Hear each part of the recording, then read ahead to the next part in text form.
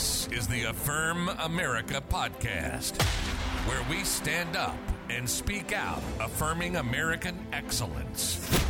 Coming to you deep in the heart of the Midwest, located in an undisclosed log cabin on the outskirts of town. Your host, Marquis Vandemark. Welcome to the Affirm America podcast. Oh, we got 2 days in a row, beautiful blue skies, sunshine. The rain has stopped, blown out, and things are looking real nice today. Hope to get out and do a little walk through the woods this morning. Hey, thanks for joining us on the Affirm America podcast. I'm your host, Marquis Vandemark. If you haven't subscribed yet, run on over to affirmamerica.com. Some good articles over there, as well as 2,000 Mules is still playing over there with free of charge. Share that around to your friends. Voter integrity is very important, especially with the midterms coming up in just a few months from now. All right, these are your top 5 headlines for this Friday, July the 22nd, 2022. Let's start off with headline number 5. Senator Whitehouse calls for Biden to create climate abortion legislation by declaring national emergency. From the National Review, President Biden is once again gearing up to utter a series of words that ought to inspire Americans to search in exasperation for their pitchforks. If Congress won't do it, I will. From the Wall Street Journal, my intention is not to describe paint drying in the Senate, but to draw attention to a party that since May 2020 has gradually disconnected from normal political processes. After Mr. Manchin withdrew his support for the climate legislation, citing opposition to new taxes and inflation, former Obama White House counselor John Podesta wrote that Senator had doomed humanity. Rhode Island's Democratic Senator Sheldon Whitehouse took to where else? Twitter to liberate himself from Congress. Free at last. Let's roll. Do it all and start it now, Mr. Whitehouse tweeted. With the legislative climate options now closed, it's now time for executive beast mode. Under a new unchecked and unbalanced constitutional system called executive beast mode, Mr. Biden would declare national emergencies on both abortion and climate, presumably leading to an array of sweeping presidential enactments accomplished by Mr. Biden repeatedly producing his signature. Jeff Stein, Democratic Senator Whitehouse from Rhode Island, calls for White House to deploy executive beast mode on climate through unilateral actions. Does not seem like White House will be able to point to courting Manchin as a reason to hold off. White House has specific demands here too. From Yahoo, our constitutional order deserves the loyalty of everyone who serves under it. So even if it's inconvenient for presidents to recognize that the exclusive grant of legislative powers to Congress is an absolutely essential part of the founders' design, they should be ever mindful of it. If that is too much to ask, at least Congress should be protective of its own role. Regardless, the balance between the presidency and Congress will never return to a more reasonable equilibrium until lawmakers of both parties stop cheering on acts of unilateral governance by the White House simply because they like the result. The problem with the Democratic Party, the far left wing of the Democratic Party, is that if they don't like how people vote, then they try to circumvent. It's all about power. It's not about the rule of law. It's not following the Constitution. It's how can we skirt around all these legal maneuvers to get in there and get our ideas pushed through, regardless of what the American people think. And this is the problem with the Democrats, is that they are all about power. They don't care how they get it, whether they cheat, they lie, they circumvent. It's just about getting their ideas through, and that's not how the Founding Fathers set up the constitutional system. There's checks and balances. That's why we have 3 branches of government. So the presidency is just one. He's not a dictator. He can't just come in there and say, hey, this is the way it is. Too bad, I'm signing an executive order and you guys all got to follow what I say. That's not what the intention of the Founding Fathers had for our government. All right, headline number 4. Disney changes the name of fairy godmothers in training to be more gender inclusive. Fox News, Cinderella's fairy godmother is apparently going woke, too.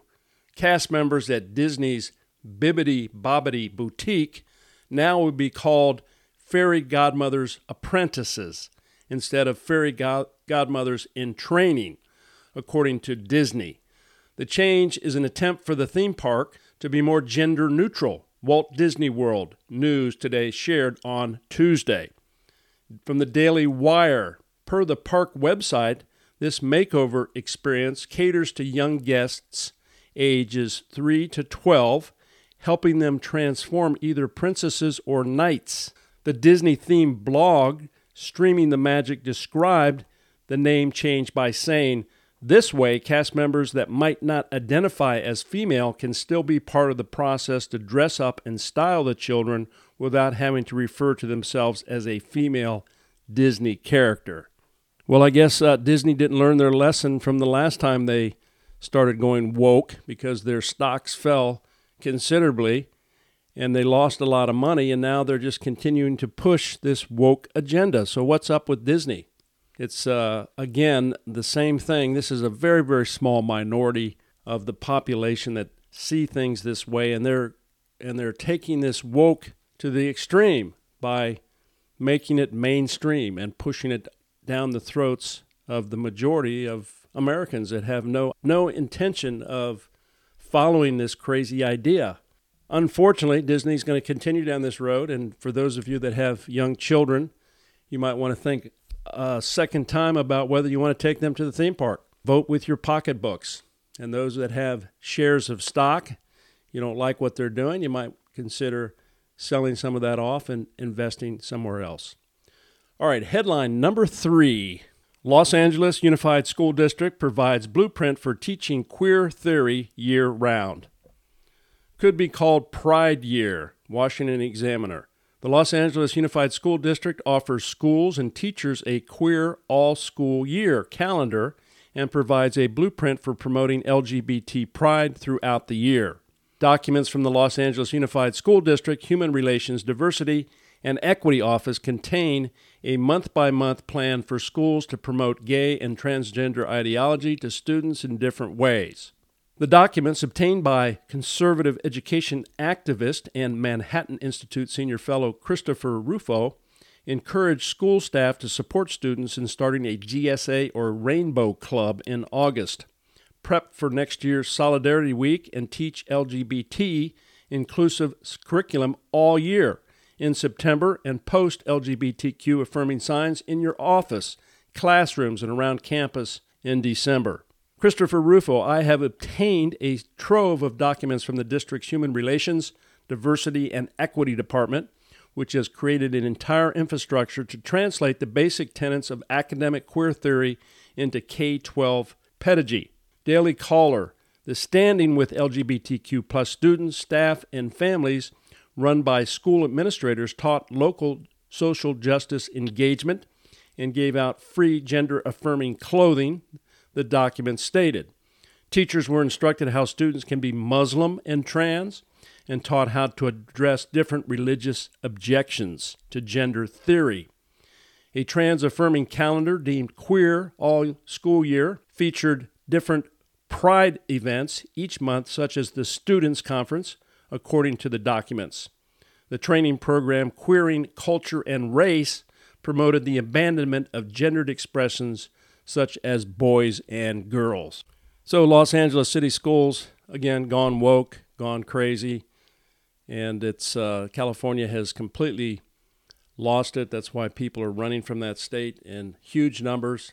And to think that Gavin Newsom wants to run for president in 2024, I don't think the American people want this type of California ideology spread nationwide. But this problem is just not in California. We're seeing this in schools all across the country. So we got a lot of work to do. If you're part of the school board, if you want to run for office, lots of mama bears are out there running for school board office positions. This is how we change these far left radical ideas. Moms for Liberty is a great group to link up with if you haven't checked them out. You can go to momsforliberty.com, and they're starting chapters in every state and teach you how to run for school board. That's how we fight back against this cultural revolution when it comes to these transgender and sexuality issues that are being taught in as little as kindergarten grades. All right, headline number 2. House Democrats bring assault weapon ban to House vote. From the Associated Press, House Democrats pushed ahead Wednesday with legislation that would ban certain semi-automatic weapons as they considered their most far-reaching response yet to this summer's series of mass shootings. Democrats hope that the 100-page bill moving through the Judiciary Committee will pass the House before the August break. But that is far from assured because some moderates in the party, especially those from swing districts, are wary of a vote on broad gun controls before the November elections, especially when the bill has little chance of becoming law due to opposition in the Senate. Democrats can afford to lose only 4 votes if Republicans are united in opposition to the ban. Maine Representative Jared Golden, who represents a GOP-leaning district, is one of the few Democrats who have indicated a no vote. From Town Hall, Jerry Nadler, the presence of a gun in domestic violence situations increases the risk of homicide of women by 500%. Representative Chip Roy responded, "Not if the woman's holding it." Daily Caller, Democratic New York Representative Jerry Nadler admitted a Democrat-led bill intends to confiscate guns in common use during a Wednesday House Judiciary Committee hearing. Republican North Carolina Representative Dan Bishop asked House Democrats if they dispute the fact that the proposed legislation H.R. 1808, titled Assault Weapons Ban of 2021, bans firearms in common use throughout the country. Would anyone on the other side dispute that this bill would ban weapons that are in common use in the United States today? ? Bishop asked. That's the point of the bill, Nadler replied. So when it comes to the Second Amendment, we just have to block all the Democratic bills that come through. Their process is to take an inch by inch approach. So every time a mass shooting happens or something that is big in the news, of a big event, then they always use it as a political opportunity to come out and pass some bill. And they do it incrementally, and the ultimate goal is to disarm all the Americans and to do away with the Second Amendment. But this cannot happen. This is the very fabric of our Constitution. The very reason why we have the Second Amendment is to protect ourselves from a tyrannical government, like what happened in the British government under the King George. That's why the Founding Fathers came here, for religious freedom and liberties, and the Second Amendment was the very key part. Now, there's this thing floating around, well, the Founding Fathers just had muskets, and they didn't have assault weapons. Well, that's absurd. It doesn't matter what the weapon is. It's the person behind it, whether it's a musket or whether it's an assault weapon. It's the person that pulls the trigger that has the problem. A musket's going to do just as much damage as an assault weapon will. So they just want to ban all guns. That's their ultimate goal. And when they take an inch, they're going to get a mile. All right, headline number 1. House Democrats halt GOP's bill blocking the sale of oil from our strategic petroleum reserve to China. Spencer Brown, in a vote on Wednesday afternoon, House Democrats shot down a GOP-led amendment that would ban the Biden administration and U.S. Department of Energy from selling oil kept in the Strategic Petroleum Reserve to one of our nation's biggest foes, China. 219 House Democrats voted to block the bill from going forward as gas prices remain more than $2 more expensive per gallon than when President Biden took office, signaling again that Democrats are all in on their radical transition aimed at ending fossil fuels, no matter the cost to Americans. Representative David Valado, I just requested a vote on legislation that would stop the Biden administration from sending our strategic petroleum reserves to China. Every single Democrat just voted to put China's national security over our own. So there you go again. The Democrats, they all vote in lockstep. There's no self-thinking. It's whatever the line is. They just vote, except for Joe Manchin. He's the only one out there that he's a free thinker, and he doesn't just fall in lockstep whenever the Democrats push some bill. You really have to ask yourself how many of those Democrats have been compromised with business dealings in China, where they would think that sending our strategic petroleum reserves to China is a good thing when the American people are suffering at very high energy costs. I mean, what's up with that? It's a national security interest that we don't send petroleum to China. China is not our friends. They've proven that. And so the fact that the Democrats are willing to block legislation that would prohibit us sending our strategic reserves to China just tells you where they're thinking. Midterms are coming. Make sure you get out and vote. All right, those are your top 5 headlines for this Friday, July the 22nd, 2022. Thanks for joining me this morning on the Affirm America podcast. We'll see you on Monday morning. Have a great weekend. God bless you. See you then. This is the Affirm America podcast with your host, Marquis Vandemark. And let's never forget, America is great, and we affirm it.